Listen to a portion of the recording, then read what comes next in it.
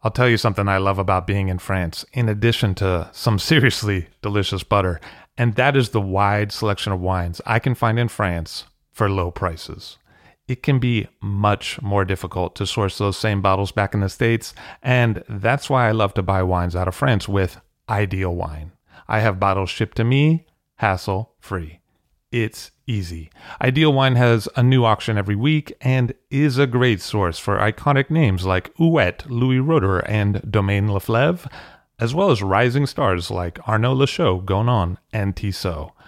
Find the wines you'd rather be drinking at idealwine.com. That's IDEALWINE.com and have the wine shipped to you in the States. Use the promo code FIRST, F-I-R-S-T, for $15 off your first order of $150 or more. Hey, that's $15 you could save, and that is some good butter money. See for yourself at Ideal Wine. I'll drink to that, where we get behind the scenes of the beverage business. I'm Levi Dalton. I'm Erin Scala. And here's our show today.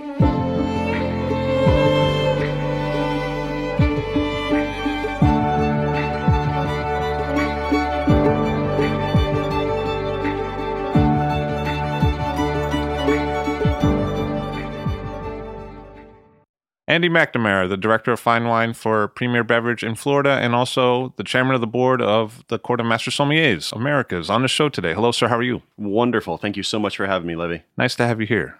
So your dad used to collect wine back when you were a kid. That he did. It was a really fun time for me. It was a way that really got me introduced to not just the love of wine, but the love of wine around relationships and family, and really what that meant to a dinner table and what that meant to me. My father worked an awful lot, and so it was really rare that I got to spend a lot of time with him. And so one of the ways that I got to spend time with him was when he would go travel to New York or travel to Washington, D.C. to go pick up some of the great wines that he had purchased. And it was a way for me to do that. And so it didn't always become, but it was a part of me from the very beginning. And really it carried me through high school and into college. And when I graduated from college, I remember getting a couple cases of wine from him. And really it meant so much to me. I always loved it. What was your dad like? I mean, what was he like as a person? He loves wine. He was a doctor, but he really just loved wine. He really started out collecting German, Bordeaux, a little bit of Burgundy, a little bit of Rhone, a little bit of things here and there. And he really built up an amazing cellar. And where did you grow up? Are you Philly? Yeah, I grew up outside of Philadelphia. I was born in Nashville, Tennessee. He did his residency down there. And then we moved up to Connecticut, where he was on submarines. And then he was a doctor on submarines. Yeah. Yeah, he's taller than I am. He's about 6'3" on submarines. Imagine that. That sounds a little difficult for the neck. Yeah, no wonder he went to drinking. That's good. But then we moved to New Jersey, where he started practice, and that's where I grew up and went through high school in Philadelphia. That sounds like a lot of moves, though, at a young age, right? It was, but I don't really remember them. Yeah. Yeah. But did you have to develop a skill set of getting along with new people and stuff? Oh, absolutely. Absolutely. The only one I really remember was the last move. And that was perhaps the most impactful. And that's where we moved to where I really spent most of my years growing up, where my dad finally had a wine cellar, went to high school, and just, yeah. On the submarine. He had a wine cellar on the submarine. It really innovated. He was well before his time. It's tough to get the other kids on board for class for high school, but literally got to come up for air every now and then. So where'd you go to school?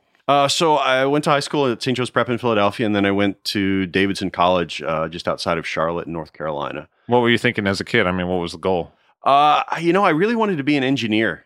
I really wanted to be an engineer. And when I was applying for schools and when I was looking at what I wanted to do for the rest of my life, I thought, you know what, I really want to build things, or I want to put things together and figure all of that out. And so I got through a couple of years of college and had taken a lot of mathematics courses and a lot of physics courses. And I got to my fall semester of my junior year and went to take a quantum mechanics course. And about 3 days in, I thought, this is not going to work out real well. You weren't seeing the quality of life side? Like it wasn't fun? I wasn't seeing the understanding of being able to how to finish the course more than anything. So I figured I can't finish this, so I better do something else. And so I got into mathematics. So I ended up being a mathematics major in college and really enjoyed that. Certainly a little geeky and weird, but taught me an awful lot. what kind of skills did you learn there that have carried through later? Yeah, so I spent a lot of time doing obviously pure math, but really spent a lot of time doing business and accounting classes as well. And when I graduated from college, I ended up being a stockbroker for about 6 years or so. Miserable time of my life, but I always say it drove me to drink. But it really taught me the business side of life, and it taught me how to look at spreadsheets and numbers and P&Ls and all of that type of thing. Was that a bull run for the market or the opposite? It was a bull run until it was not. Yeah. Like so many stories in that business. Exactly. But, at the same time, it was the best thing that ever happened. Was being able to get out of that industry really led me to this. It was always something I was interested in and something that I always loved. And it kind of took one of those moments where it was like, you know what? I'm tired of doing whatever it is that I'm doing, and I need to make a clean break. And so we did. So my wife and I made a clean break and tried to figure out what it was we wanted to do. And she went into children's clothing, and couple months went by and she said, you kind of need a job. I thought, yeah, I kind of do need a job. And she said, well, you really like golf and you really like wine. Why don't you go see if the golf shop will give you a job for a few hours a week? And why don't you go see if the wine shop will give you a job for a few hours a week? And I did. And I got a job at both of those, had 2 part-time jobs, making no money, just doing nothing, no responsibility. And it was phenomenal. Was that the first time in your life you really hadn't had any responsibility? Yeah, absolutely. So that probably felt fucking great. Oh, it was beyond fucking great living. It was just, it was exciting and it was fun. And it was one of those things where we didn't have anything, we didn't have any money. We just had each other and we just had life. And it was a really, really great time. Really quickly, I learned that I loved wine. I mean, it was literally just stacking shelves and stacking boxes, making end stacks in a little wine shop in the basement of a department store in North Carolina. And it taught me so much. And I worked Wednesday, Thursday, Friday, Saturday, and eventually Sunday. And Sunday I had by myself. And so I would sit there. We had very little business on Sunday, being Charlotte, North Carolina, heart of the Bible Belt. So I'd sit there and I would just spread books out and just try to learn as much as I can. That's really what drove me. Really drove me a lot. But it also sounds like you kind of connected back with the pleasure principle. Like you were like, yes, I could enjoy this. Oh, I did. And it was just a couple weeks into the wine business, I got invited to this blind tasting. There was this group in Charlotte where they do these blind tastings every month or so, and got to taste some really unbelievable wine. I mean, my first blind tasting I went to was we had 1990 Louis Latour Corton Charlemagne. This was 2002. So 1990 Louis Latour Corton Charlemagne, and then during the tasting, there was 1970 Vega Sicilia and all kinds of stuff. And I was just like, oh my goodness, this is unreal. I mean, my experience until that point had been with great bottles of Bordeaux and great German Riesling, but I didn't know what I was drinking. I didn't know what I was doing. And so to be able to take a whole different set of wines and a whole different set of circumstances and put it into this context of, oh my gosh, this is fun. There are people out there that are having a great time just talking about wine, drinking wine, enjoying it. And I wanted that. And I really wanted to be a part of that. And so really quickly after I started at the wine shop, I got involved in it, and it was amazing. I used to talk to my wife, and I used to tell her, I said, this is what I'm going to do until I figure out what I want to do for the rest of my life. Did that imply some patience on her part? I mean, where was she coming from with that? Yeah, she was completely supportive. We had gone through a period where we hated what it was that we do, so we need to just take a step back. What was her background? Start again. She was doing fundraising for University of North Carolina system, and it was, it was fine. She was traveling a good bit here and there, but we were both kind of just like, there's got to be something else to life. And so this gave us an opportunity to do that, and it was something that from the very beginning, I always had a lot of fun with it. And she had a lot of fun with it.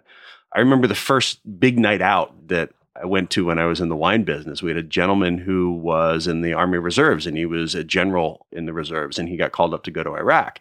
And so we had a going away party for him. And the parts of that night that I remember were pretty spectacular. And the parts that I don't remember were probably even more spectacular. But I was like, this is just awesome. This is just so much fun.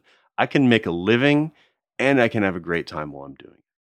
But that seems like a big leap, like part-time at the wine store, spreading out the books on Sundays to board of directors for the Court of Master Sommelier. It seems like that's a big span of achievement. And what's that, like about 12 years? 12 years, yeah, about a decade. So, I mean, What happened there? Yeah. So when I worked for the wine shop for about 2.5 years or so and realized that I wanted something a little bit more, something a little bit different. I had competed in a sommelier competition despite never having really worked on the restaurant floor. I'd started. What was that like? I mean, was that hard for you? Or It was very hard. I remember the first time I ever did service in front of a group of master sommeliers and other people, and I did horribly. It was miserable, but I learned so much, and I just didn't care how I did. I knew that all I was there to do was to learn. It was kind of funny. There was an individual that had called on us when I was working for the wine shop. He said, you should really think about doing this court stuff. He was like a rep. Yeah, you might be really good at it. You might like it. And so we sat down one day for lunch and we went through and he said, it's not really that hard. You just need to invest in it and study. And so I did. And I took the intro course in the fall. I think it was 2002, it might have been 2003. I don't remember. But I took it and I did really, really well at it. And I thought, this is awesome. I had so much fun. I want to learn more. I want to learn everything that I can. I've always had a knack for learning things that are completely unimportant in the grand scheme of the world. And so I thought this is a perfect opportunity for me to take that and be able to utilize it in something that's, that I enjoy, and maybe I can turn it into a really long-term career. Okay, when I got in the wine business, it was not that this was the end career. I was looking to be a computer programmer. I was looking to do something other than this. But it just so happened that I happened to be okay at it. So after the competition, or during the competition, I had met Virginia Phillip, who runs the Breakers, the beverage program for the Breakers in Palm Beach. And she had mentioned at dinner that night that they were looking for a sommelier. I didn't win the competition, but I did pretty well, and I was really happy with how I did. And so I called her up a couple days later, and I said, I actually might be interested in this.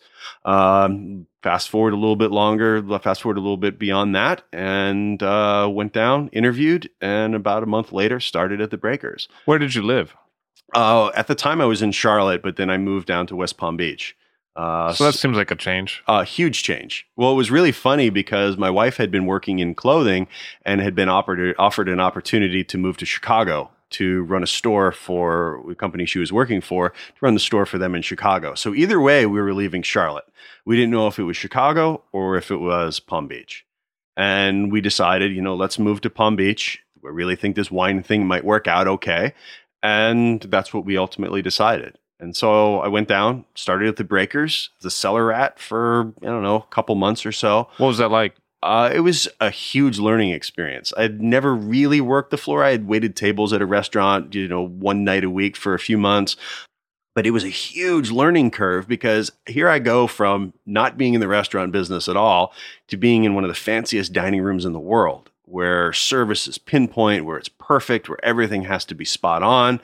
And it was a huge learning experience for me. I went from working in a wine shop with 5,000 bottles of wine to a wine cellar with 30,000 bottles of wine. Did you ever run into an old colleague from the stock firm and be like, oh, hey, bro, what's up? What can I get you to drink? I mean, how did it happen? No, I didn't, but I don't think it would have been an issue. It was one of those things where I was really happy with what I was doing, and I knew that I could be good at it. Do you think it gave you an advantage I don't to know. Be like, yeah, I know how these guys think? I don't know if it gave me an advantage or not, but I certainly knew how to sell. Yeah. And right. That was the big thing. I knew how to sell. Oh, there's that. There's that little element of it. People forget about that part of it. It's a sales job. Yeah, I knew how to sell, and I knew how to sell really, really well. And that was what gave me that edge. So when you approached tables, what was your move? What did you do? My approach was just be very casual and very calm and just, welcome. How can I assist you? I'm here to help you. I want to get you the best bottle of wine that you want for the amount of money that you want to spend. And that was always the MO. And it was always asking questions to lead to that. There's a certain amount of instinct that you have to be really great at service. Not just service, but hospitality. Service and hospitality are very different things. But to be really great at hospitality, you have to have that ability to read a situation without any words.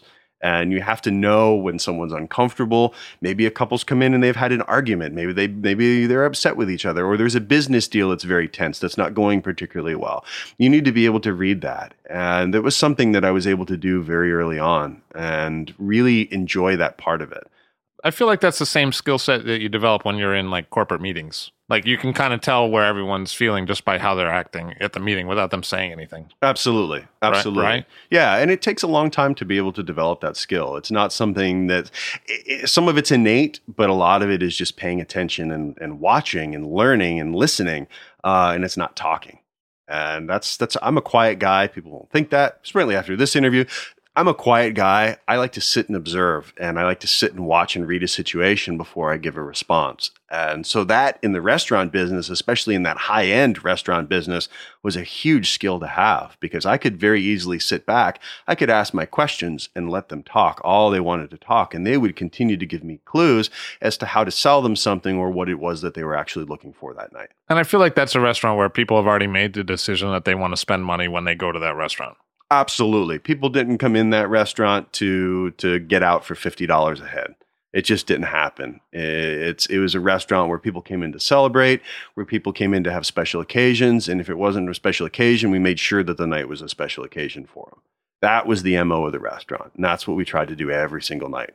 So what was it like working with Virginia? I mean, what was she like as a boss? She was great. She taught me a lot. I thought for a long time she was really difficult. But it goes back to those teachers that you have in school, that the best teachers, when you look back on it, were the ones that pushed you and drove you and made you understand you and made you work for it. Virginia didn't give me anything. She made me work for every single thing that I got. And I can never repay that. It's a huge skill. And what was fun for you during that time? I mean, what was a good day? Oh, God. I mean, I don't know that I could have ever been in a place where I got to try so many amazing wines and interact with so many amazing people as that restaurant. It was certainly an environment that, I mean, if I want to taste 61 versus 66 Chateau Latour in a night, all I had to do was sell it. If I wanted to taste how the 90 Romanée-Conti was tasting versus the 2000 Échezeaux, all I had to do was sell it. I had all of these toys and these tools to play with on any given night, and we got to experience so many different things. I feel blessed that I was able to have that. So there was an incentive there for you to make a sale because you wanted to try these things that you'd never had a chance to try before. Really? Absolutely. And a lot of it was that. And it wasn't just trying it. It was, oh my gosh, I had this 90 Grand Laros and it was unreal. And I tried to get as many people to buy it as I could, not because I necessarily wanted them to spend $350 or $400, whatever it was because I knew that was going to make an amazing experience for them. You'd had a good feeling and you wanted to share that good feeling. Without question. Because that actually makes you feel better. Well, it does. I mean, look, it's not inexpensive wine. We're not dealing with an inexpensive restaurant. I had some freedom and some leeway. But again, that's why I always ask the question, how much do you want to spend? And to me, that's a question that's not asked enough. Everybody's afraid to broach the money question. But when you ask it, it's actually a very freeing question, both for the guest and for the sommelier, because at that point, you know what you're dealing with. It's not a question of, if I bring this person a $150 bottle, are they going to be offended because I went too high or because I went too low? Let's just ask the question and say, I want to spend $200 tonight, or I want to spend $100 tonight, or I want to spend $50 tonight. Doesn't matter. To me, that's the job of the sommelier, is what's the best experience that I can give you? I mean, that almost sounds like a stockbroker approach, though. Exactly. Like, this is how much the stock cost. How many shares would you like? Exactly. This is the recommendation. Like, you can make money in this stock. Which one? This is a good one. How many do you want? Well, that's exactly. I mean, to me, it's exactly it. And it's not just stocks and it's not wine. It's sales. Right. It's what do you want to buy? And it always comes back to that. And it comes back to, I mean, to me, their sales is very, very simple.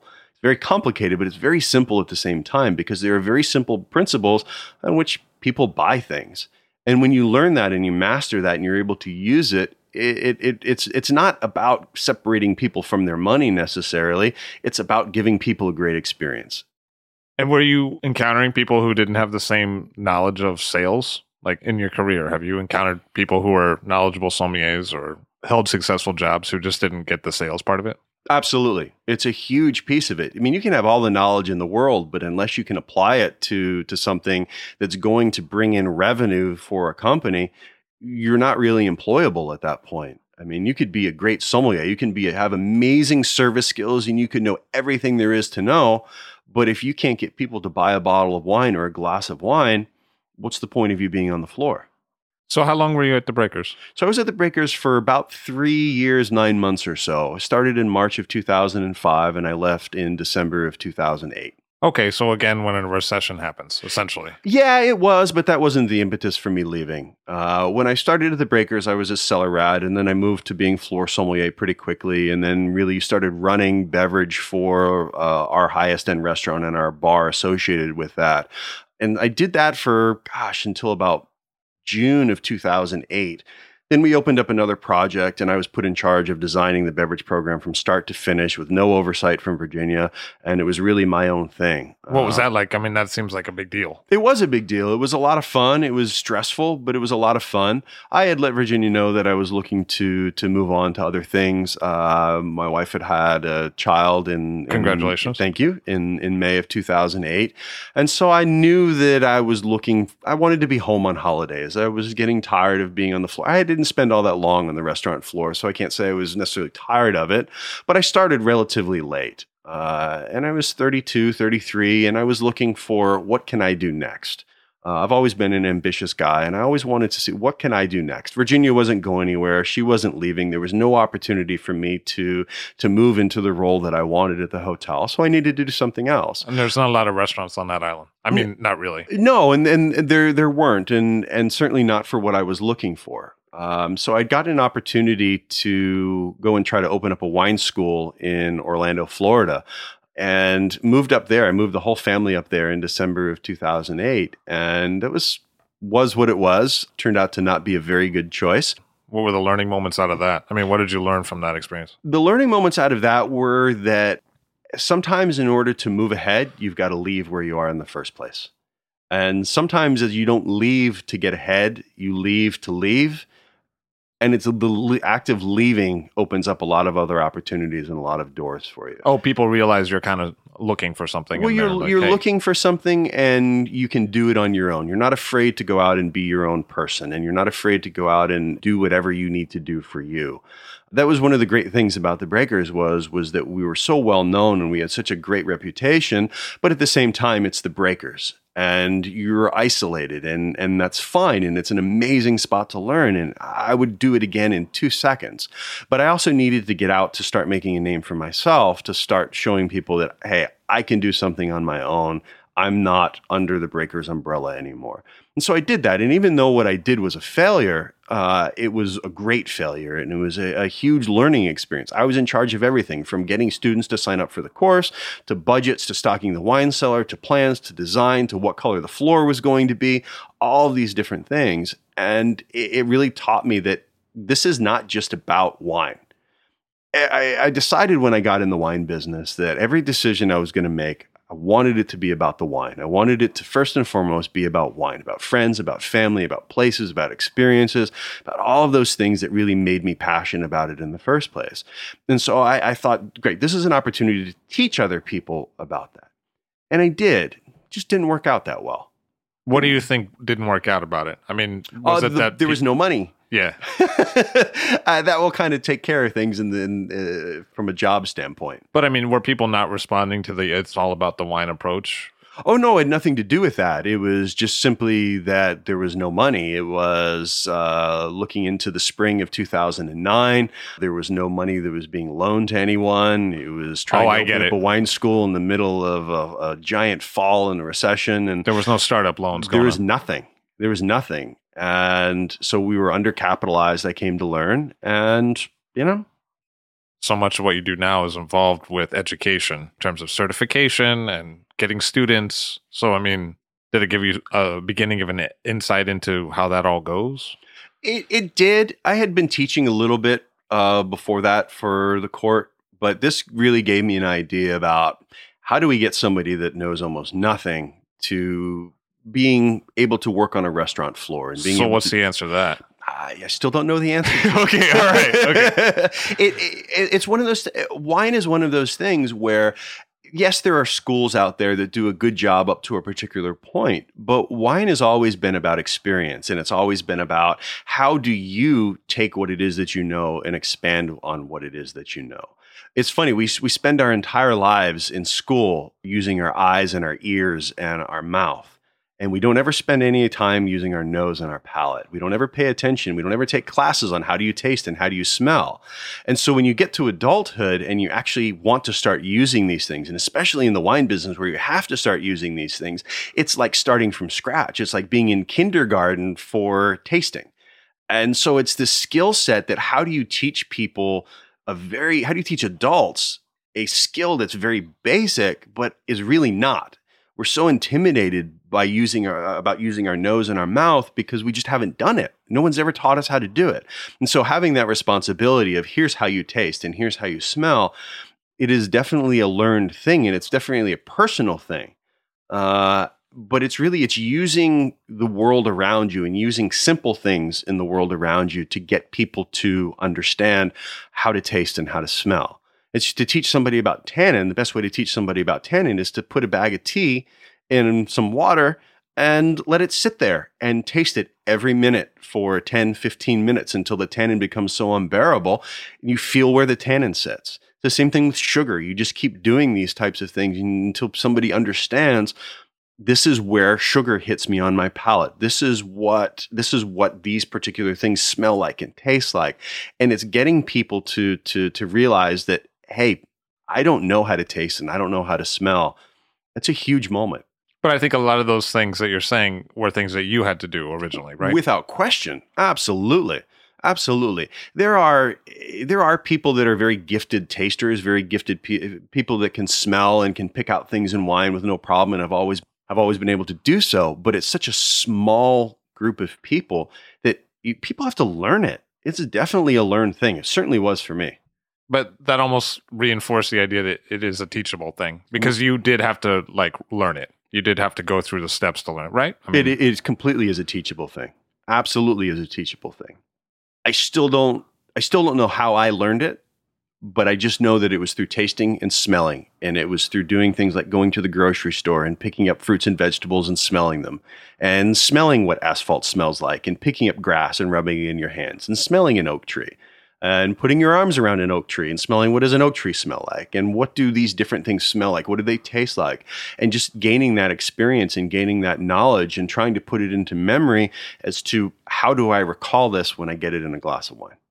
But I feel like your own personal educational process has become a bigger thing because a lot of your notes for that ended up becoming the basis for the Guildsom educational curricula at the beginning, right? Or some of them did, yeah. I mean, that was one of the ways that I would study was I would take these giant yellow pads. I was never a note card guy.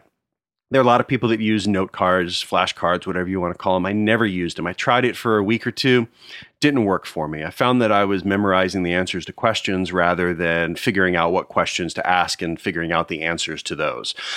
So I went to yellow pads and I started just memorizing things and just writing stuff down just over and over and over and as much as I could about a particular region. It wasn't just enough to memorize the Chateau of 1855, the Bordeaux classification. It was what are the grape percentages in them? Why? What's the soil type difference? What's the climate difference? What's the aspect? Who are the owners? What are their second wines? What are their third wines? Why are they that way? What was trade like in the 1600s, 1700s, 1800s?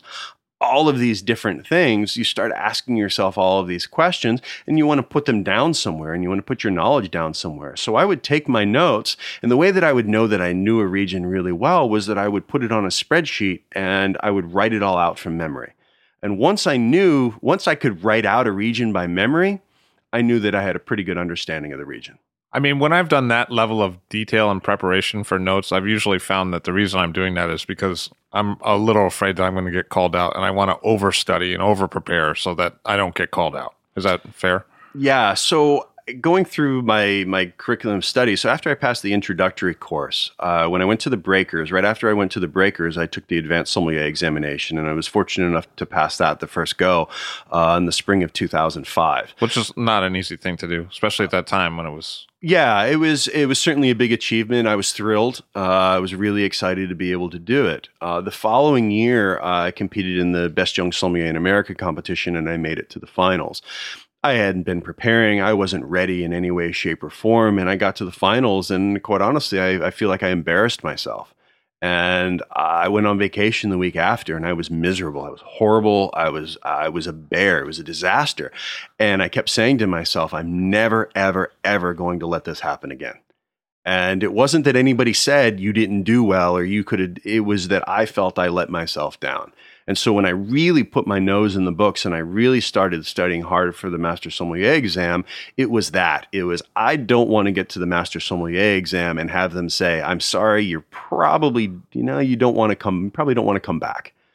And that was the MO. That was my study MO. Was all I wanted to do was get invited back for the MS exam again, because I knew I wasn't going to pass it the first time. There's no way. So that was it. It was that determination, and that was that drive of, I don't want to be called out like that. But you must have witnessed, now that you're more involved with the court, you must have witnessed several people who've been in that same situation and then seen various reactions. Because I think a lot of people fail miserably at some portion of this journey to get through the MS, right? I mean, there must be some colossal failures, and then people will probably respond differently, right? Well, the way that I say it and the way that I tell people is, and I say it to people all the time, is once you get to the examination and once you get to that level, when you're at the exam, there's not really anything else you can do to be ready for it. So you have to not care how you do. And I don't mean it that you don't care. I mean, it is you have to feel that you've prepared as well as you can prepare. And whatever the results are going to be, that's what the results are going to be. There's an inner calm that comes with a lack of, I've got to do well. I've got to do well. You know what? Either you're going to do well or you're not going to do well. It's already been determined and it's already been figured out. And it's not when you enter into a service room that determines whether you're going to do well at service. It's what you do prior to entering that service room that determines whether you're going to do well at service.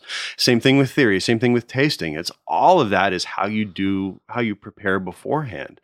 And so, so to me in a lot of people that are successful, not just in this, but in life, in a lot of these different careers, there's an element of failure. There's an element of, oh my gosh, I need to work harder.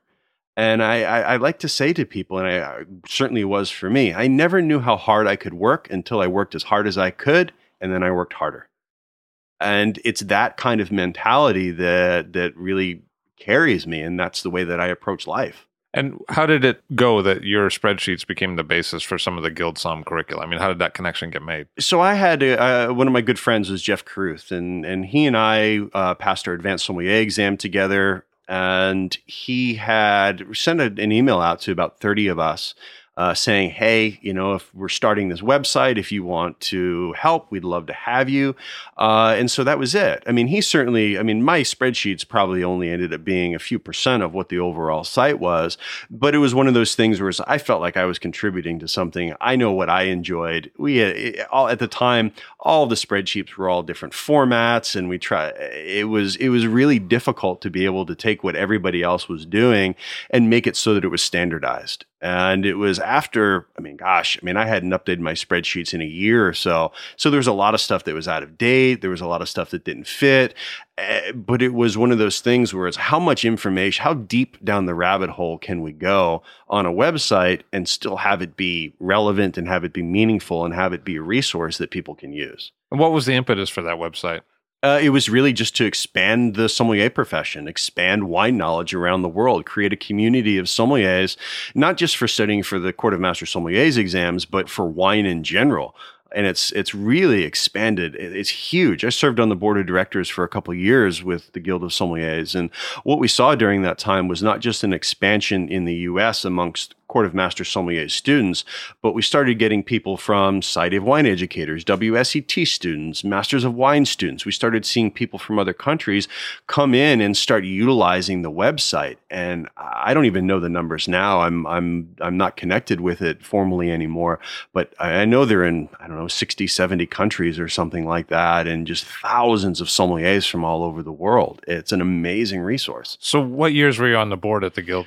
I think it was 09 through 11, might have been 10, something like that, somewhere in that range. And what do you think was propelling that growth in the interest of sommeliers or potential sommeliers at that time? I mean, what was going on to do that? It was funny. That was obviously during the recession, and it was during a time when restaurants were cutting sommeliers. And so I think a lot of it had to do with people were trying to figure out a way to get ahead, to make themselves noticeable, to make it so that somebody would hire them to do something.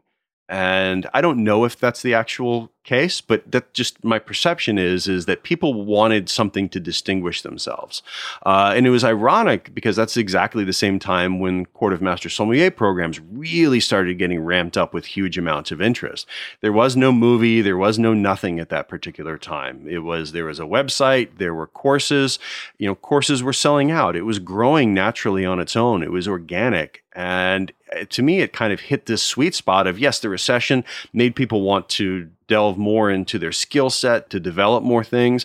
But it also came, we reached critical mass as a profession of more and more and more people see wine as a way to get ahead. But were these a different set of people than might have been sommeliers, say, 10 years ago or a generation ago? I mean, they look the same or do they act the same as the previous set, or is this just a very different kind of person? I hope they don't act the same as the previous set. I don't know that the world can handle that. No, it started to get younger. The average age of people getting into not just the restaurant business. Restaurant business was always a young person's game. It was always somebody coming out of college that was looking for a job before they got a real job. Blah, blah, blah, blah, blah. Eventually, people who were knowledgeable about wine and had that level of expertise about wine, people would start to go to them in the restaurant to make wine recommendations. And soon the managers would notice all of that. But the age started to get much younger, and people started getting into restaurants for the sole purpose of getting into wine. To me, there's a generational shift that's happened, because this is really the first generation of people that we've seen where parents were drinking wine at home, where wine was it's a commonplace thing. And you're starting to see that in people that were just graduating college, where wine was not a foreign substance. It wasn't for me. I grew up in a household that drank wine, but I was more the anomaly than the norm. And so we've started to see that. So it started to get this snowball where wine is not mysterious anymore. So you were encountering people who said, yes, I'm interested in restaurants specifically because I'd like a wine education. And you're like, well, we just do wine education, so that might be helpful to you. Yeah. And that's exactly it. Is that you see people who want to gain knowledge in a specific area to help them in their career, whether or not their ultimate goal is to be a sommelier or not.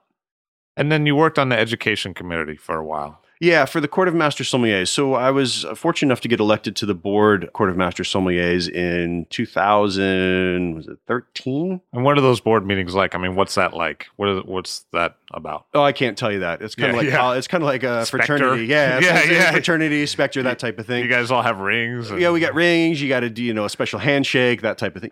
No, it was a bunch of people that love the profession of being a sommelier, sitting around trying to solve problems and trying to solve issues that face an organization and face a profession. So what are some of those?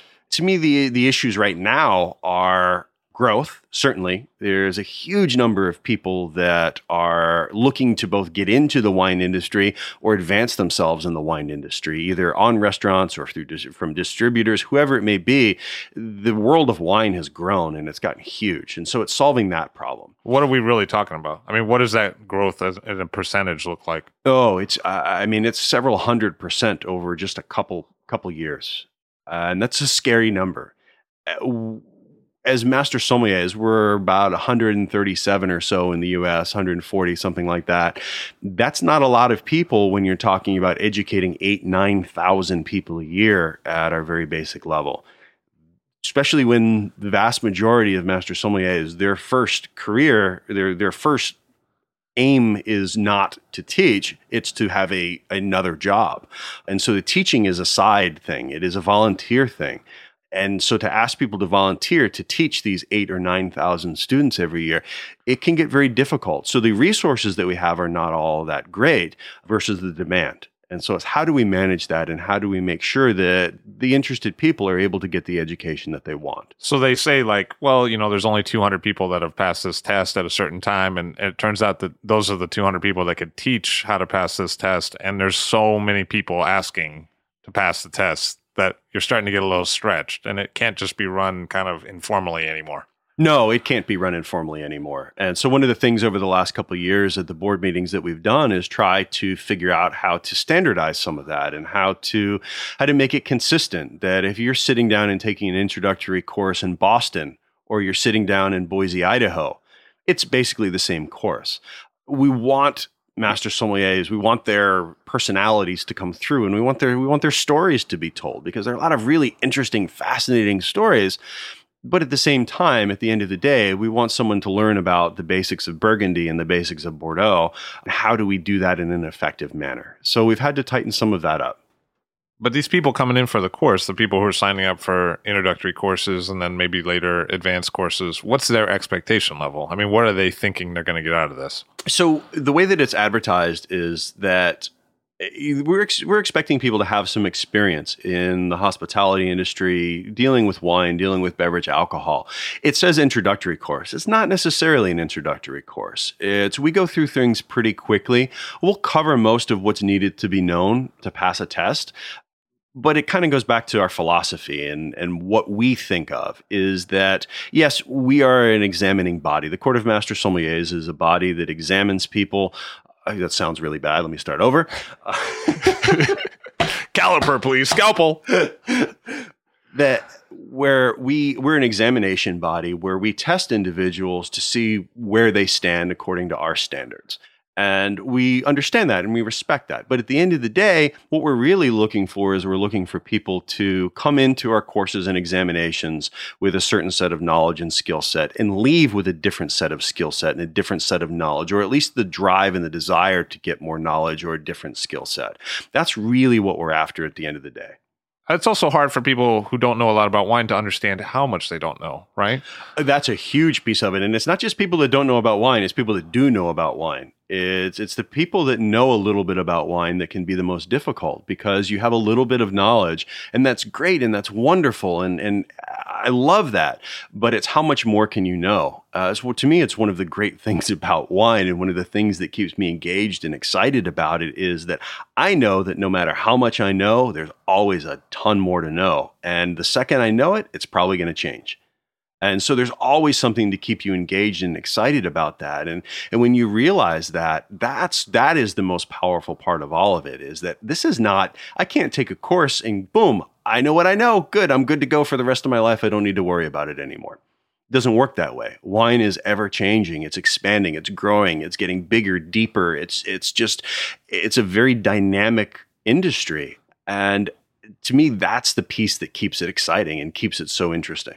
But aren't there people who approach the courses that you have as kind of like the golden ticket? Of course. You know what I mean? Like, so is that then a challenge for you to be like, this is a continual process of which we can help you along, but... It is, and I think part of what the court does, and part of the reason why we don't necessarily publish an outline and a curriculum of exactly what it is that you need to know, is that we hope to encourage people and get people to develop that passion and develop that desire to learn the next step, to learn more, to always be learning. It goes back to me, what a master sommelier is. And a master sommelier isn't somebody that knows everything. It isn't somebody that knows how to service everything. It isn't somebody that knows how to blind taste everything and can identify every wine blind every single time. That's preposterous. That's not what we're about. We don't preach that in any way, shape, or form. What we do is that you have an idea about where to find the information. You have an idea about where to get the information. And most importantly, you want to find the information and you want to get the information.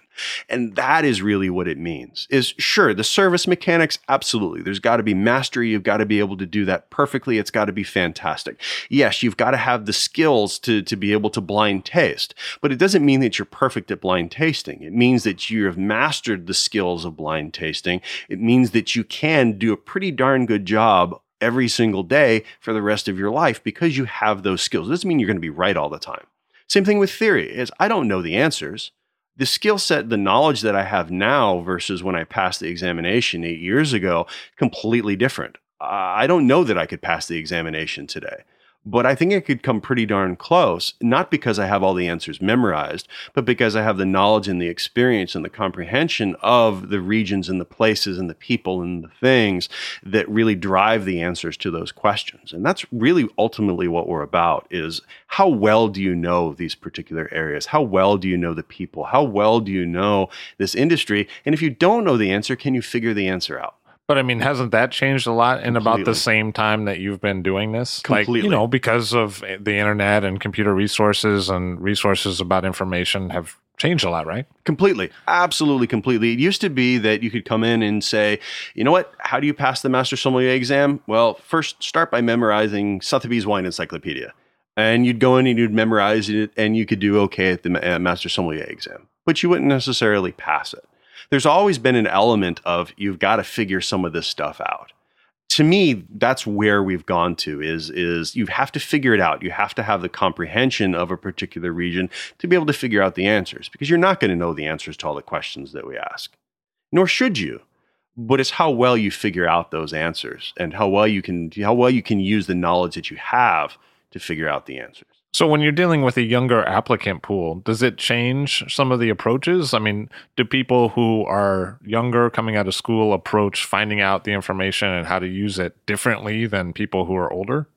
I don't know if it's that they approach it differently. I think that there's definitely an element of this business that's always been there that's about experience. And I think we're doing a better job of testing that experience now. It doesn't take 25 years to get the experience. It's what kind of experience do you get? How devoted are you to it? How much are you paying attention when you're having these experiences? You can do a complete vertical of Chateau Latour from 1970 through 2005, but how much are you paying attention to the vintage variation versus this is a really kick-ass bottle of wine? And it's when you start looking at it that way that you start developing those experiences of, wait a minute, 1975 was a little bit different than 76. Most of these vintages from the 1970s weren't all that spectacular. I get to the 1980s, 82, really big extracted bold wine. 1983, less extracted, but still a nice bottle of wine. What are the differences that go into those particular bottles of wine and what makes them unique? That is really what it takes. But I mean, I found that those aspects of knowledge have become less relevant in the market. Like I find that may all be true. And that's kind of how I define a real sommelier too, is that they know about all these differences of vintages and they can tell me about all these old wines. But when I actually go to restaurants, I don't encounter lists like that most of the time. And I don't encounter people like that who are sommeliers. I encounter enthusiastic people who are excited about a new producer or something new or a new region. But I don't see that same outlook. I mean, for me, that's almost like a generational change. When I look at people over 35, they're like, yeah, the difference between these two vintages is this. And when I look at people who are sommeliers who are under 35, they're like, yeah, this is the new thing. I absolutely agree with you. It really is. It's a changing world of sommelier, and I think as the wine drinking generation and the population has gotten younger, it certainly has gone towards that. And there's some of it that I kind of scratch my head, and I think that's really a shame. And the other side of it is, well, think about all these new things that are being opened up in the world of wine. The sommelier now has to know far more breadth than they used to. It used to be that you could get away knowing all the vintages of Bordeaux and the great Class Gross and blah, blah, blah, blah, blah. But it's you have to know that, but you also have to know, what are the differences between the different regions in Austria? What's the difference between the Federspiel and the Smaragd when you're dealing with FX Pichler or whoever it may be for this particular wine? And the sommeliers today know that. And it makes it really interesting. And to me, it makes better food and wine pairings. It makes a different experience to it. To me, because that generation is a younger drinking generation as well, is you don't necessarily have people looking to go out and spend $500, $800, $1,000 on a bottle of wine all the time. You're looking at people trying to spend $50, $60, $80 on a bottle of wine and get something really unique and cool and spectacular that they can go tell their friends, hey, I was at XYZ and had this spectacular bottle of wine. It's not name collecting anymore. It's not about collecting the great vintages and the great producers and the great vineyards. It's about collecting the producers that are really cool and are fun and you can find and are great with your food that might be off the beaten path. So how much has the change in what restaurants are today changed the applicant pool that you see showing up in your classes? I mean, is that a direct link or is it different? I don't know that it's changed the applicant pool all that much. I think the examinations take care of a lot of what gets through and what doesn't get through. But I think the applicant pool is much broader. Our examinations have become much broader as a result of that. But they're also pretty darn deep. The idea of the Court of Master Sommeliers is to be able to take somebody at any particular level and drop them in a restaurant anywhere in the world and have them be able to function at a particular level. That's the whole MO. So you take somebody and you drop them in Istanbul, you drop them in Marrakech, you drop them in wherever it may be, they're going to have an understanding about wines and wine service that can carry them through a particular restaurant. So do you see a lot of international applicants in the pool? Like, are there people coming from other countries to take these tests? Yeah, we do see a good bit. We're seeing a lot more from Asia, obviously a lot from South America recently as well. We've started to expand a good bit into South America and do a lot of courses down there. And those are really, really, really well received. Yeah, so South America is exhibiting a lot of interest. South America, Mexico, Canada. I was just over in London doing the Court of Master Sommeliers EU Masters exam there. I mean, we got people from Norway and Poland and Germany and Asia and South Africa, all kinds of different places. It's huge. So in my younger test taking days, sometimes I would take tests, not necessarily from the court, sometimes from other programs.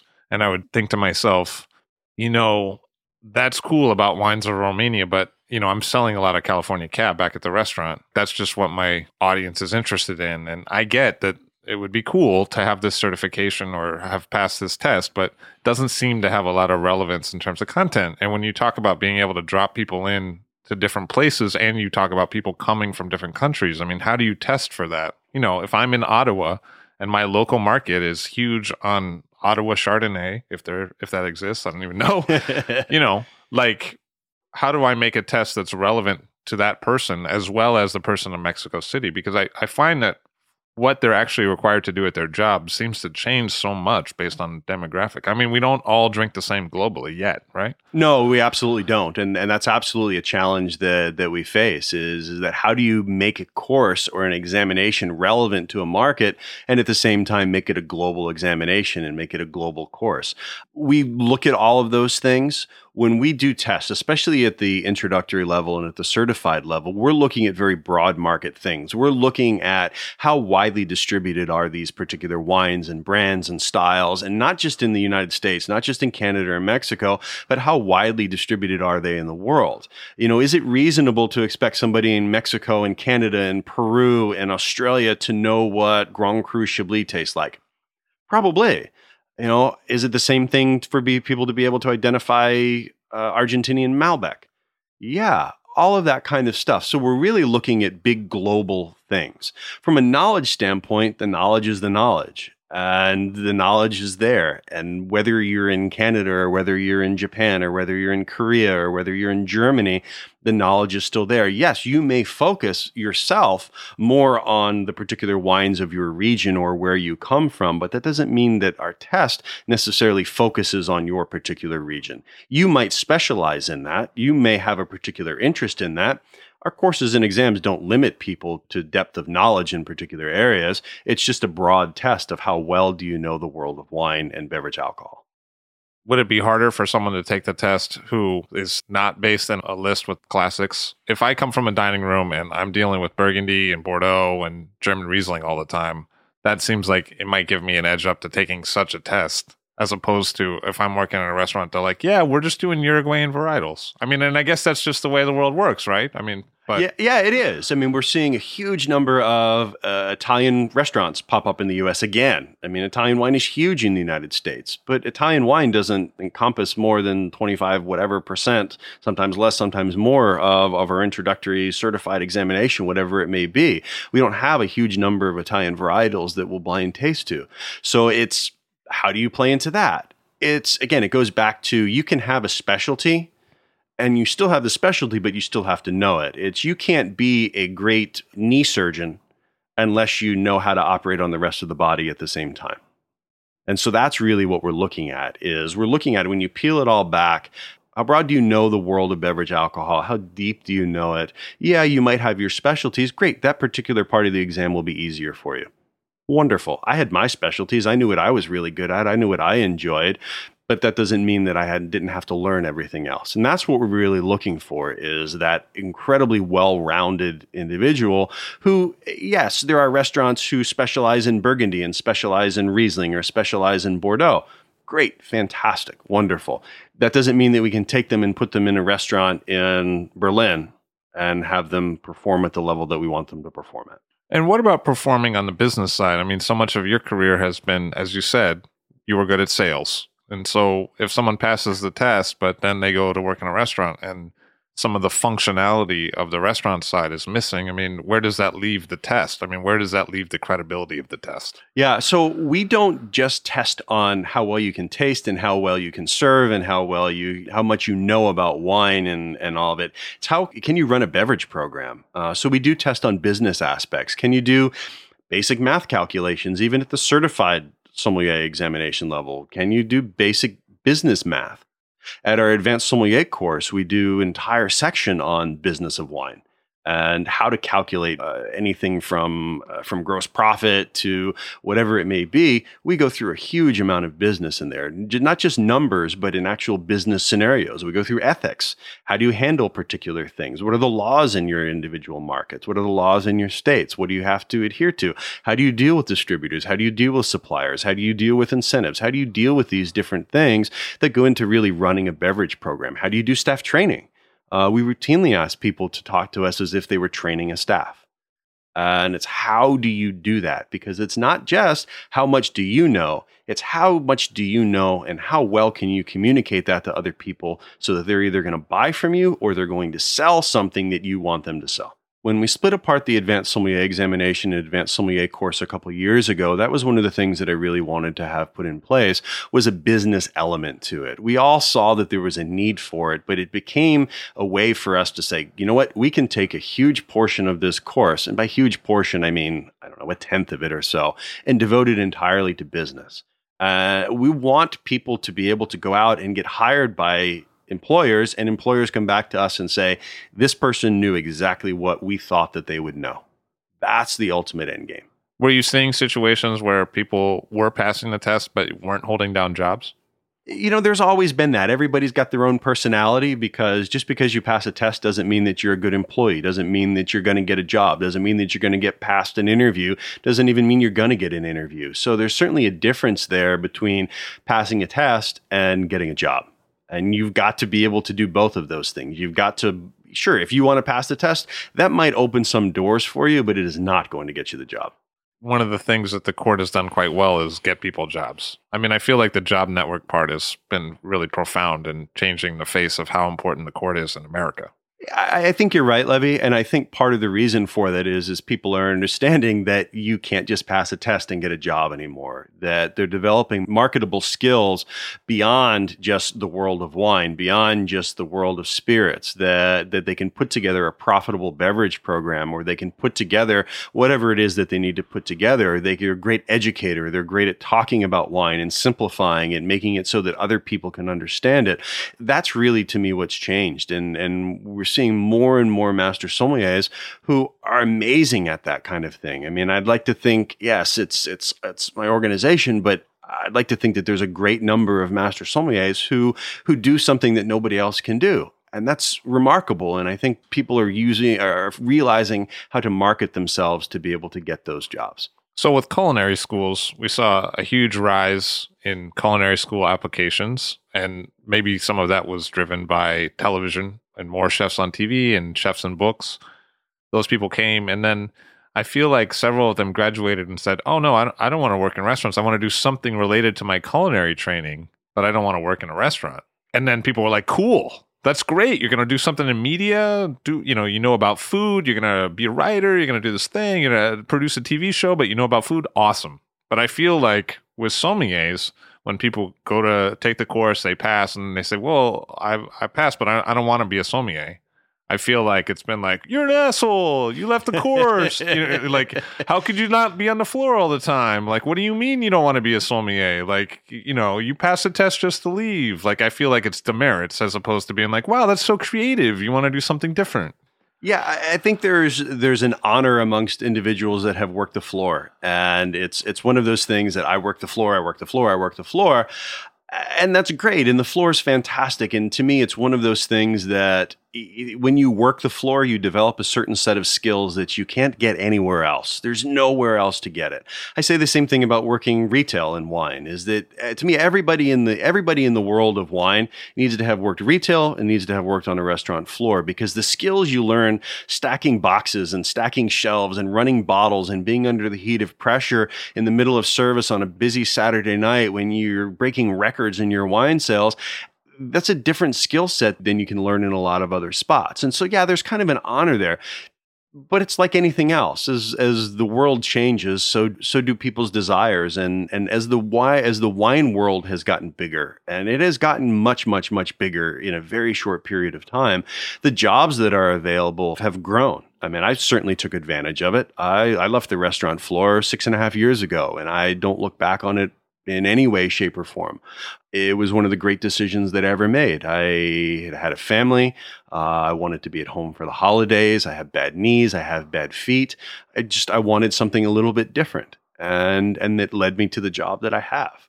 But I feel at the same time as you say that the court has also said, like, we really want to focus on people who have a job in restaurants. And we do. We do. We are first and foremost for the creation of master sommeliers. And in our eyes, the best way to become a master sommelier and the way to be successful during our examination process is to have a significant amount of floor experience. But it feels like there are two complementary things as opposed to the same thing. As wines change, so have people's desires and wants and what they can do with it. It hasn't been all that long where educators were working for large suppliers or working for distributors, or people that had different skill sets could do things other than work in restaurants. And it's not to say that people who work in restaurants aren't phenomenal. They're some of the most amazing wine people in the world have worked in restaurants their entire lives, and they're quite honestly some of the most incredible people I've ever met. It's what they want, and it's about what you want. I think a lot of it has to do with the opportunities available. It's not necessarily that there are more opportunities available, it's that there are a greater number of opportunities available. And by that, I mean the number of jobs that you can have is still about the same, but the number of those jobs available has grown exponentially. And a lot of the places that I know that I look for when I'm hiring people is I look for restaurants. I look for people that have worked in restaurants and have been sommeliers and know what it takes to sell to restaurants and what it takes to sell to diners. Because it's such a big component of the wine business. Completely. Still today. Huge. So you were elected chairman in 2015. And why did you decide to put yourself up for that? And then when you got it, what was your mandate? I mean, what was important to you? So I decided to put myself up for it because I really liked the direction the court was going. Very, very passionate about it. I remember coming back the very first day of the introductory course, and I came back and I said to my wife, I said, I want to be a master sommelier. And she said, well, why do you want to do this? Well, I really want to drink with these people because they were talking about what they were drinking. And I was like, this sounds just amazing. It sounds phenomenal. It sounds exactly what I want. And having served on the board and having taught a great number of classes, I saw the direction that we were going in, and I saw the skill set that I had. And I thought, you know what? I think I can bring some things to the organization that might be able to help us out. I certainly don't have the answers. I don't have very many answers. I don't know that I'm any good at what it is that I'm doing. But it's something that I love, and I care so much about the organization. What my mantra has been, what my vision has been for the organization is to create consistency. It's to continue to create fairness. It's to manage the growth, and it's to create a more solid organization that has both respect and, quite honestly, attention from the world of wine. It's an organization that is full of a lot of dynamic individuals that bring an awful lot to the table. And it's how do we encourage people to use master sommeliers? How do we encourage people to use sommeliers, to use beverage professionals? I mean, we're seeing, I entered this at a time when we see a lot of restaurants and a lot of other jobs require that people have taken and passed at least one of our levels.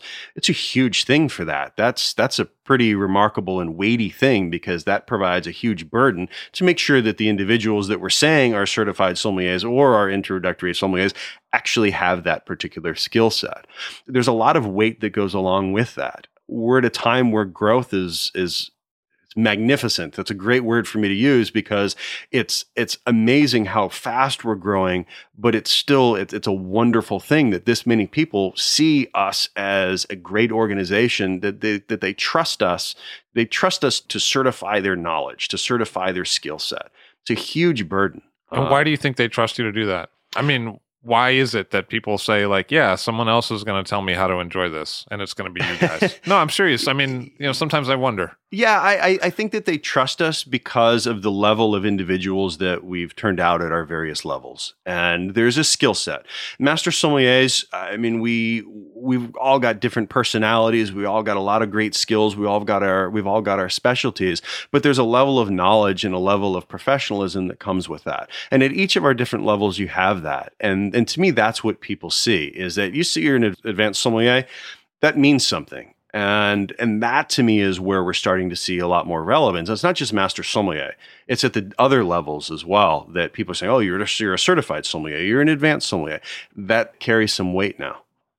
So it seems like what really happened was tremendous growth fueled what was kind of like a loose knit, almost mom and pop organization into something more serious and, dare I say, more professional on the organizational level. Is that true? Yeah, and that's one of the things that I've really tried to do. The previous chairman, Greg Harrington, he really put us up with some good policies and procedures to follow to make sure that we were going on that path. And certainly prior chair people as well did the exact same thing.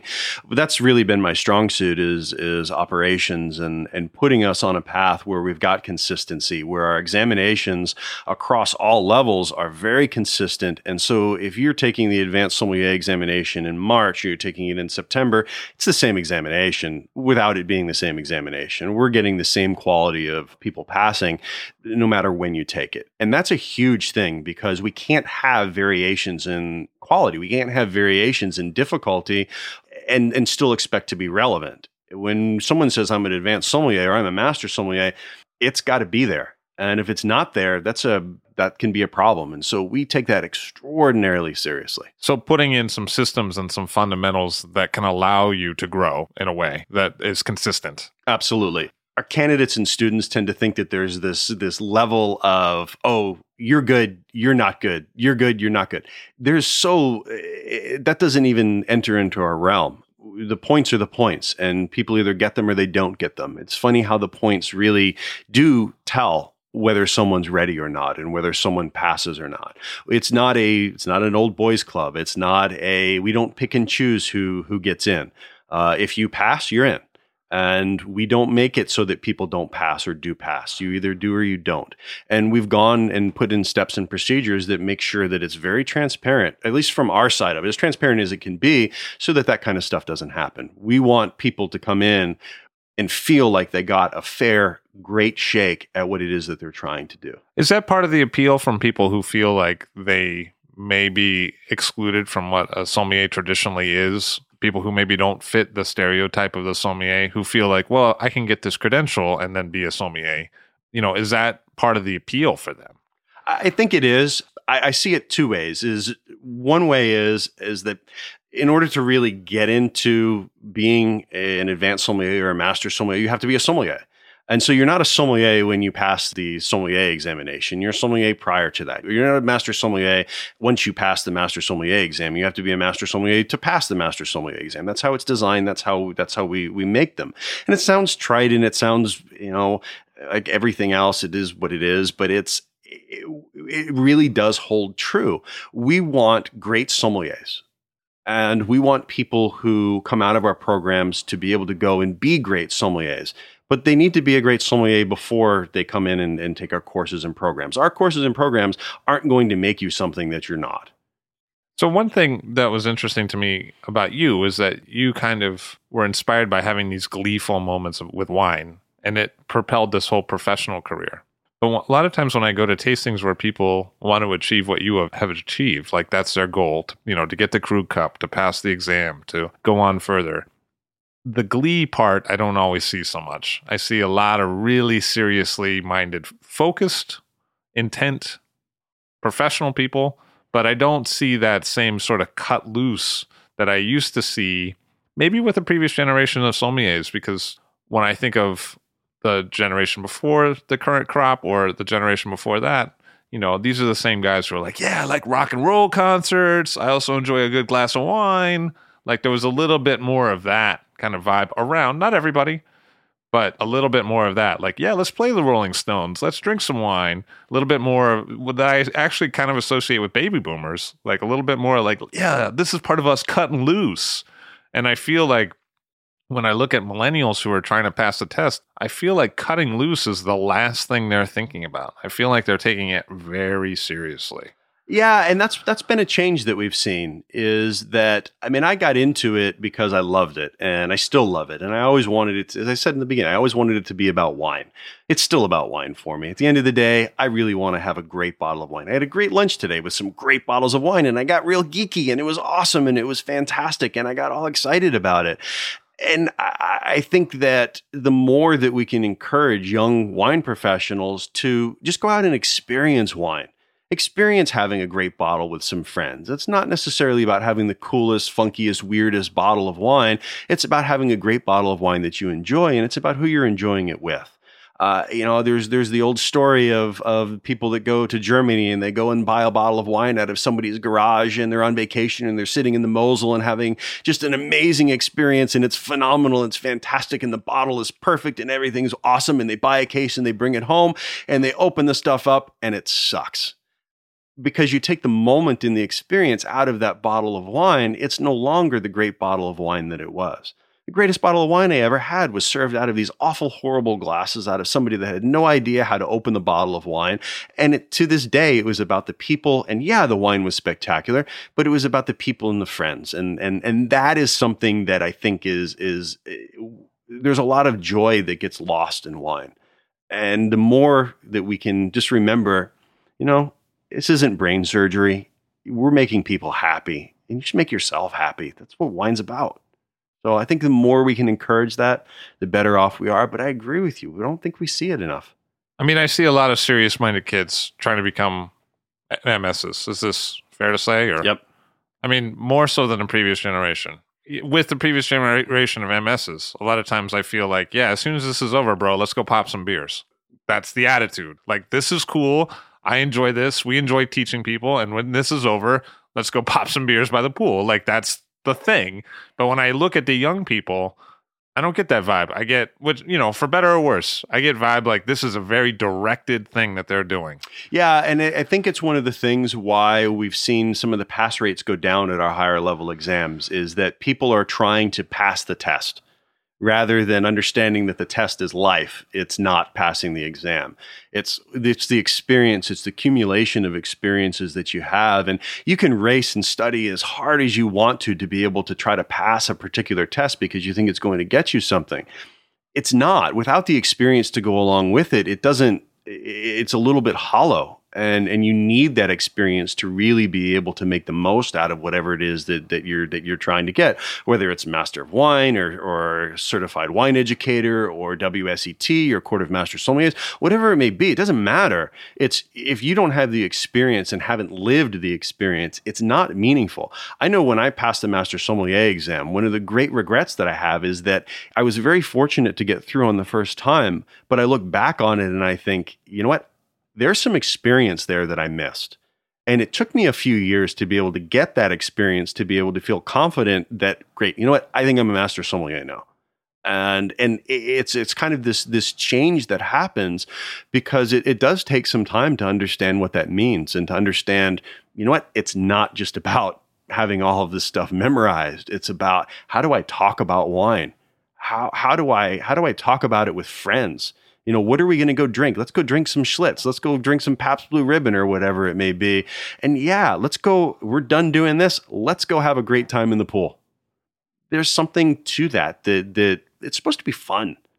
But I mean, is it harder to convince the younger people as the age demographic has shifted that the experiential part is as important as the knowledge part? It's very difficult. It's very difficult. And I do think that that is for a large part a generational thing, is that this isn't a college course. This isn't a college examination. We don't give you the syllabus. The syllabus is the world of wine. And I'll take it back to what Doug Frost told me the first time I ever asked him for advice on what I needed to know about how do I study for the advanced sommelier exam? And he looks at me and he picks up a bottle of wine and he says, you need to know everything that it can appear on a wine, spirit, beer, liquor, water bottle, whatever you can drink, you need to know about it. And to me, that kind of stirred my brain to think, all right, it's not about what I read in a textbook. It's about what's on the bottle. And so in order to have that, you need to have bottles. And in order to be able to learn that, you need to have the bottles in front of you. And the only way to do that is to put the bottles in front of you. But, whatever it was 10, 15 years ago when I was taking the test, I heard people enunciate that too. And for me, I started to think that sometimes it was part of the foundational reasoning why people would be like, well, tell me all about Fernet Branca. Tell me all about Baijiu from China. Tell me all about this obscure beverage that does have a label, and that word is on the label, so you better know it. And I feel like now, maybe I'm wrong, but I feel like now from the top, from you and from others, what I see more is people saying like, yeah, don't pass this test and like put a bunch of obscure shit on the list and then get fired because we don't want you to do that. Like, we specifically don't want you to do that. I mean, is that fair to say? I feel like almost it's changed a little bit, where it's the emphasis is like, yeah, let's not learn about every crazy beverage, because what that might inspire you to do is put them all on your list. Whereas really what we would prefer you to do is keep your job. Is that? What it comes down to, as we talked about in the very beginning, at the end of the day, we're salespeople. That's what the world of wine is you're trying, in the world of beverage alcohol, is you're moving one beverage to somebody else, and you want them to experience it, or you want the person that they're going to sell it to experience, or the person that they're going to sell it to experience. So we can't forget that. And you can't sell somebody something that they don't want to buy. And we kind of forget about that. We forget that, yes, this is a business. You can have an entire list full of really geeky, weird, esoteric stuff as long as you have the clientele to support that. But most restaurants don't have that. And so there's that balance there of wines that people want to buy and wines that you want to sell. And it really does come down to, what is your clientele? What are the goals of the restaurant? What's the food like? How many covers are you doing? It's great to be able to have a lot of play toys and a lot of things to be able to experiment with. But if it's not selling and it's not generating dollars, you're very, very quickly going to find yourself without a job. Are some of these people coming in who are expecting this test to give them a leg up or a golden ticket? Are they going to be mad in a few years when they can't immediately get a job and it doesn't seem like the golden ticket paid off? I mean, there's so many thousands of people who want to come through. I understand that the wine market is getting bigger. Are they going to like burn you in effigy in 10 years when they're like, fuck you, man, I paid $20,000 to pass this test and I thought I was going to be on TV, and then now I'm not. Yeah, I mean, there's certainly that element to deal with, but it's like anything in life. Just because you do something doesn't mean somebody else is going to notice. There's always somebody else that's doing something different, that's more famous, that's better, that whatever it may be. It's quite honestly, it's life. I can't necessarily worry about that.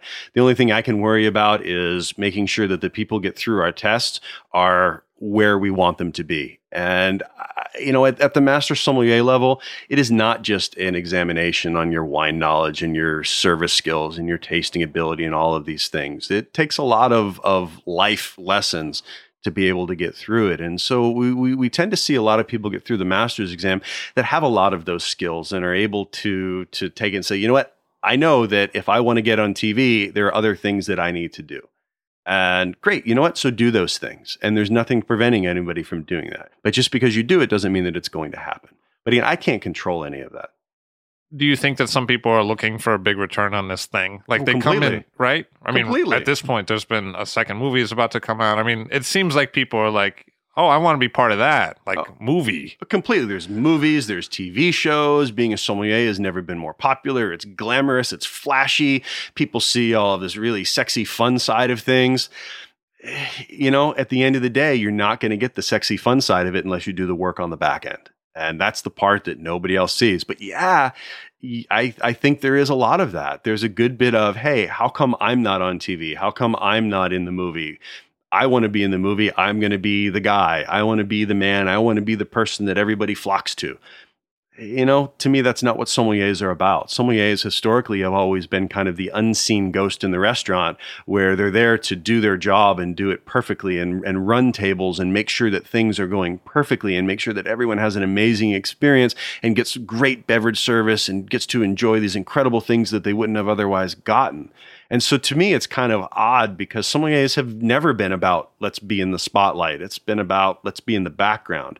And now that sommeliers are in the spotlight, it's kind of, I don't know, there's a little bit of uneasiness there. But at the same time, it's what happens when professions get attention from people outside of their profession. The world is maybe not the world, but certainly in the United States, wine has never been more popular. It's the largest consumed beverage in the U.S. We're the highest wine consuming country in the world. So wine's really popular, and it's growing huge. And so, yeah, it would make sense that the people that service that wine and pick the wines that go on those wine lists would start getting some of that attention. It's still a little bit uneasy. But how do you manage those expectations for people coming in? I mean, does that seem like a challenge for you? It is. It's a challenge, but it's only a challenge in that we need to make sure that the expectations that we create are great. You can be a master sommelier. What you do with it is on you. And that's something that was always instilled in me, is you can do all these things. You can do whatever you want to do. It's what you do with it that matters. Being a master sommelier isn't going to get you on TV. It's not going to get you in newspaper articles. It's not going to get you a job. You've still got to do all the other work on the back end. And outside of the test, just the sommelier profession in general, why has it become more prominent? I mean, what about it has caused this to happen? You said that these people are always in the background. Now they're on TV. I mean, why has that happened? To me, it's happened because, again, the general public is really interested in wine. There's been almost a little bit of a shift. The shift hasn't been so much that the importers are shaping the wine market. They certainly are. It's now gone to the people writing wine lists that are shaping the wine market. They're dictating what the importers bring in and what the trends are, not the other way around. And that's a shift that's happened in the last few years. You have some of the great importers in the world that really dictated the great styles and the things that you saw dotting wine lists all over the country for decades. And now you're seeing sommeliers drive it differently. As we talked about earlier, yeah, you've got some weird esoteric wine lists out there that are in business that are doing very, very, very well that 10, 15 years ago would have just flopped in 6 months or so. So those people need wine. They need different wines. They need interesting wines. And so they're driving the importers and driving suppliers and driving distributors to constantly find new things and to bring in new things to present to them that they can then present to their guests. And so a lot of the sommeliers are out there driving what their guests are drinking. And that's really changed the landscape of wine. At the end of the day, though, the vast majority of wine consumers in the U.S. are drinking the same things that they've always drank. And we still see a huge amount of that. And so a lot of what we talk about with sommeliers is a very, very small percentage of the overall wine business. It can be very impactful as a volume amount, but it is still a very small part of the wine business. And I bet you see a lot of what you're just talking about during your day job at Premier, right? Yeah, huge. I mean, the vast majority of what I look at are not the 15 cases of XYZ that I sell. It's the hundreds of thousands of cases of something else that gets sold. And when you look at it that way and you realize that, oh my goodness, there's one brand that's selling a month what my entire team will sell in a year, it's awe-inspiring. It lets you know what the general public is still drinking. But again, that's not necessarily all the people that are going out to the restaurants where sommeliers are working. Sommeliers are employed in restaurants where the business dictates that they need a sommelier to drive those new innovative beverage programs. It's not like every pizza joint in the U.S. has a sommelier. There's just not a need for that. They can have 5 wines by the glass or 3 or 10, whatever it may be. And a lot of it can be fairly basic. And for most people, that's fantastic. And that's really enjoyable. I know I go to pizza joints all the time and I'll just order a glass of Chianti and I don't really care what the producer is. I'm going to enjoy it with my pizza. But when you get into and you go out and you have a great dining experience or you want a great dining experience, you kind of want a great wine to go with it. How else has your day job informed the sideline, which is, a separate job that you do for the Quartermaster Sommeliers? I mean, you have a job as director of wine for a large distributor in Florida. Yeah, so I spend a lot of my time managing people and I spend a lot of my time finding new wines and finding new producers and buying and looking at inventories and figuring out what to sell and what I want to buy and what I want to look at next. And it's helped me with the Court of Master Sommeliers in that I spend a lot of time talking to sommeliers. I spend a lot of time out in the marketplace talking with not just sommeliers, but servers and talking with bartenders and talking with people who are the direct contact with the consumer. I spend a lot of time talking to consumers as well. What are consumers looking for? What do they want? And a lot of that goes into what do we do from a court perspective? Where are the trends in beverage alcohol? We've seen a lot of shift away from super fine dining, white tablecloth restaurants to slightly more casual restaurants, but there's still an expectation of very fine, high level service with those establishments. Great. So how do we take that and turn it into what goes on with our examinations? I won't give away the scenario, but I was just in Burgundy and I remember sitting down and I ordered a glass of something, and what happened just blew my mind because I thought, this is not something that someone would think would normally happen, but it happened anyway. And it happened in real life. This wasn't something that was concocted in my brain. It happened in real life. And so how do we use that and see if sommeliers can handle these different scenarios? So I spent a lot of time doing that. The business side of it certainly is huge because, good or bad, being chairman is about running a business and making sure that the numbers add up at the end of the day, and making sure that the capacity and the students that we have all work with the instructors that we have, and making sure that, if we want to do a course in Korea, that we've got the ability to do that, or we've got want to do a course in Peru, that we want to do that. What are the laws associated with that? And so there's a lot of overlap between those two things, but there's a lot of things that are separated as well. I'll say I've learned a huge amount from being chairman that I wouldn't have learned just by doing my paying day job. What things?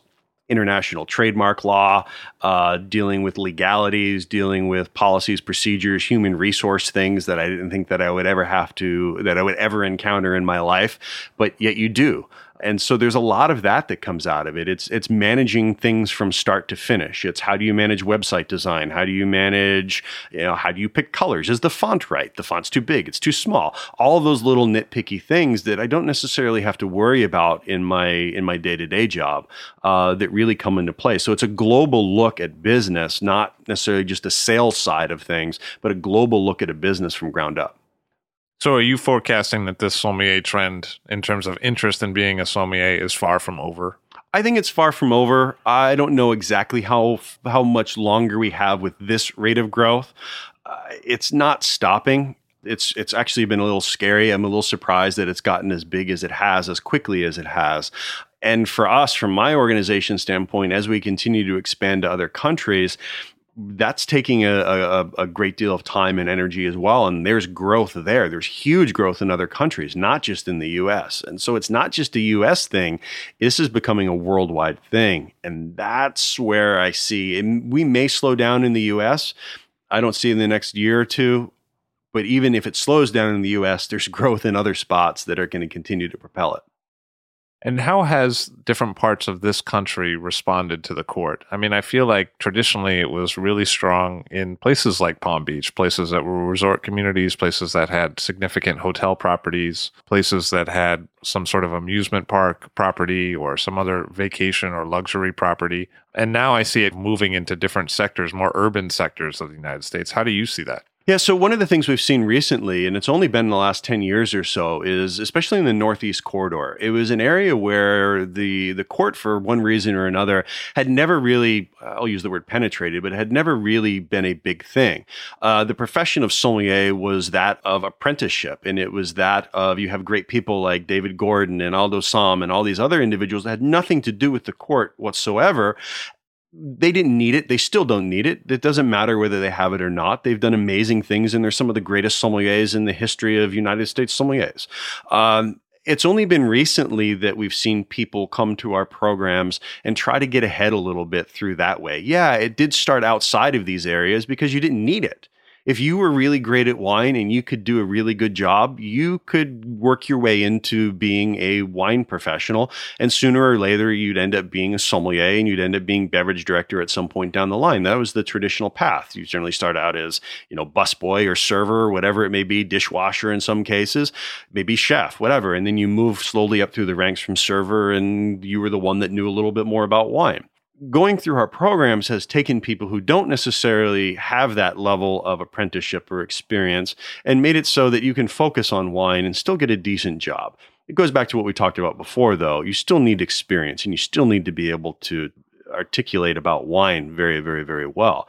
It's been recently, it's kind of funny. It's been recently that we've seen master sommeliers come back to some of these urban markets. We've seen DC specifically get very big for master sommeliers. We've seen New York get very big for master sommeliers. And not necessarily because of a large number of people from New York that have passed the master sommelier exam. It's we've seen people from other markets move into New York City, take floor jobs, take beverage director jobs, whatever it may be. We had our first two master sommeliers who live in Boston pass this past year. They both passed at the exact same time, which really isn't all that unusual. You have people that study together and prepare together and get a particular level of knowledge. And so it's not rare to see two people from a similar place pass at the same time. I did it with the gentleman I worked with at the Breakers. He and I passed the same year. So we're starting to see that type of thing happen. And once you get a certain number of master sommeliers or advanced sommeliers in a community, it starts to swell out from there, that people see, hey, I can get a really good job by going through these programs. And we're seeing people do that. But when people get a really good job by going through the programs, and you contrast that with they started as a busser, they worked as a server for a while, then they became a captain, then they became a sommelier, I feel like maybe they had to eat less humble pie if they went through the exam, in terms of being a service professional. Yeah, and that's certainly been one of the knocks on the court, is that you don't have that experience and you haven't put the time in on the floor. One of the things that we're really highlighting is that to be a master sommelier, you really need to work on the floor. You don't necessarily need to work on the floor when you're taking the test. You need to have the experience, though. You need to have done it. It's really, really hard to pass our tests without having done so.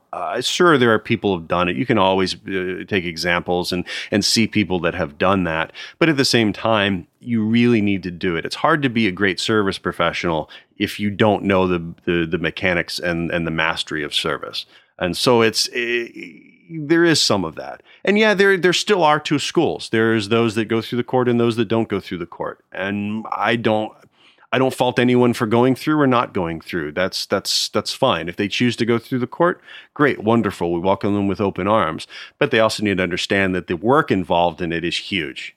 And it's not a golden ticket. It is not a fast track towards anywhere. How do you think that the court has changed the demographic of who are sommeliers, and how do you think it's going to change the demographic? I think it's changed the demographic because I think people have seen that this is now a profession that they can get involved in. It used to be that 15, 20 years ago, that people got into this industry because this was the last thing that they could do. And it's a really nasty, negative way of looking at it.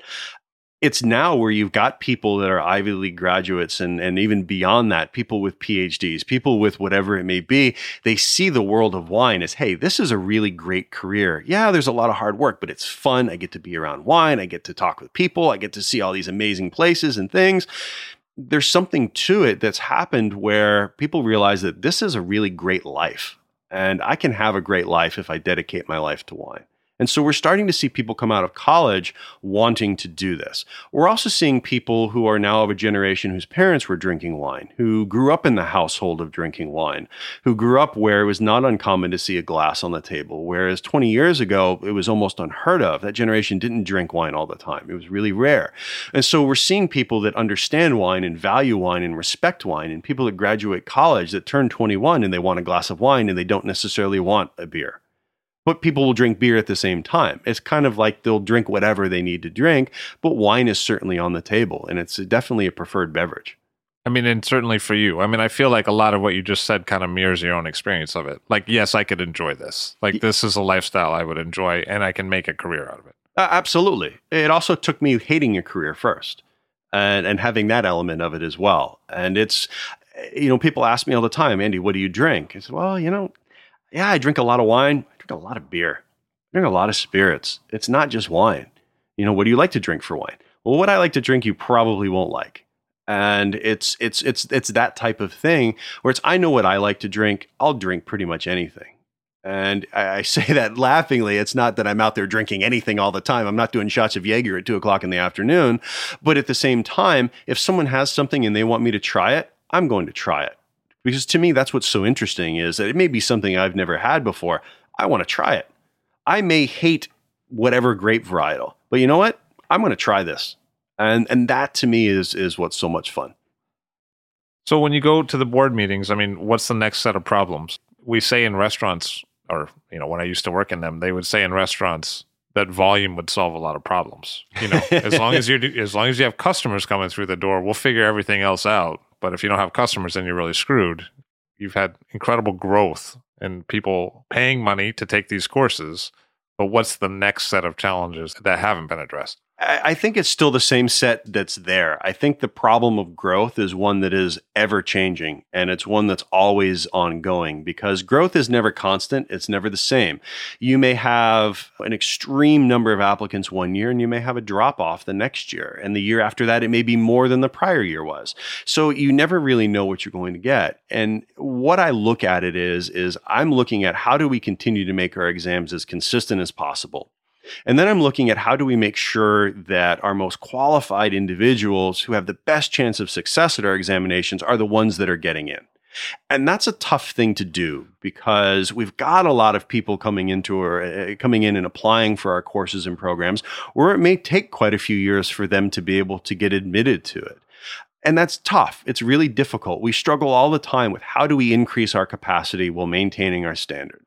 Well, again, we were only 137 people. We have a very hierarchical system about how you get to be an advanced sommelier examiner or a master sommelier examiner. You don't pass the master sommelier exam and automatically become a master sommelier examiner. It doesn't work that way. We want to make sure that you know what it means and what it looks like and what these different skill sets are that these candidates have, what we expect them to show in order to get XYZ points, in order to pass our examination. So it's a very rigorous process once you pass the examination. So we could pass 20 master sommeliers next year, and it wouldn't solve our issue. I mean, does that mean that you're leaving money on the table because you can't grow fast enough? To us, it's not about leaving money. Because we're nonprofit, it's not about leaving money. It's about serving the community in the best way that we can. And it's hard. That's too bad. No, it's one of those things, Levy, where we see a huge demand. We're trying to figure out how to do it. We've changed our application system this year for our advanced sommelier examination.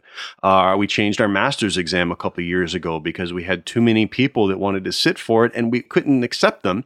So we made the decision to split theory off where you have to pass the theory portion of the exam before you can sit for service and tasting.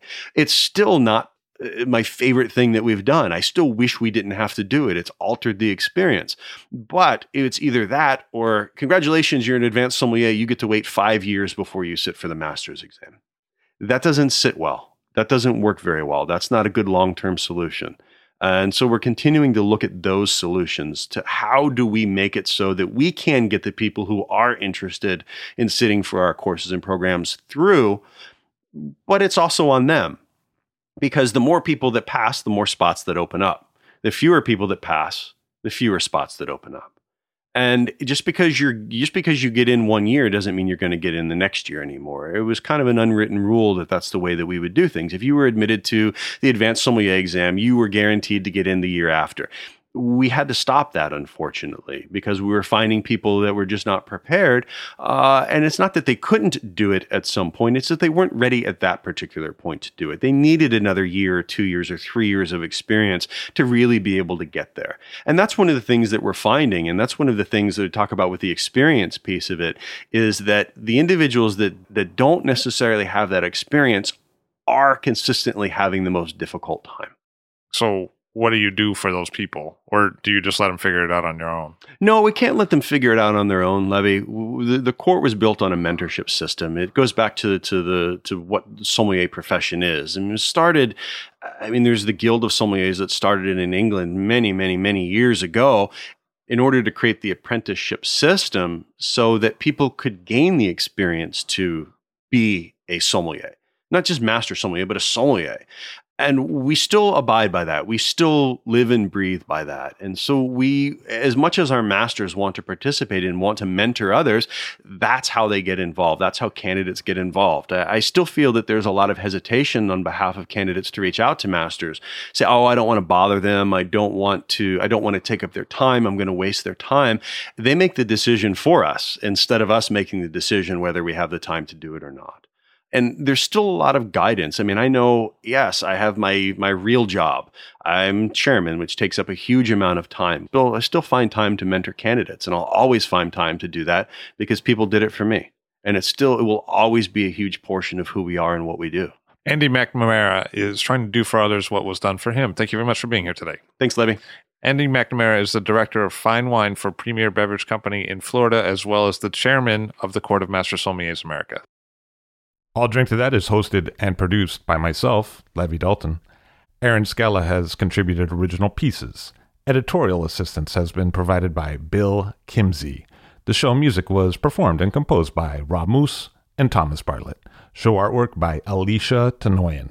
T-shirts, sweatshirts, coffee mugs, and so much more, including show stickers, notebooks, and even gift wrap are available for sale if you check the show website, alldrinktothatpod.com. That's ILL, drinktothatpod.com, which is the same place you'd go to sign up for our email list or to make one of the crucially important donations that help keep this show operating. You can donate from anywhere using PayPal or Stripe on the show website. Remember to hit subscribe or to follow this show in your favorite podcast app, please. That's super important to see every episode. And thank you for listening.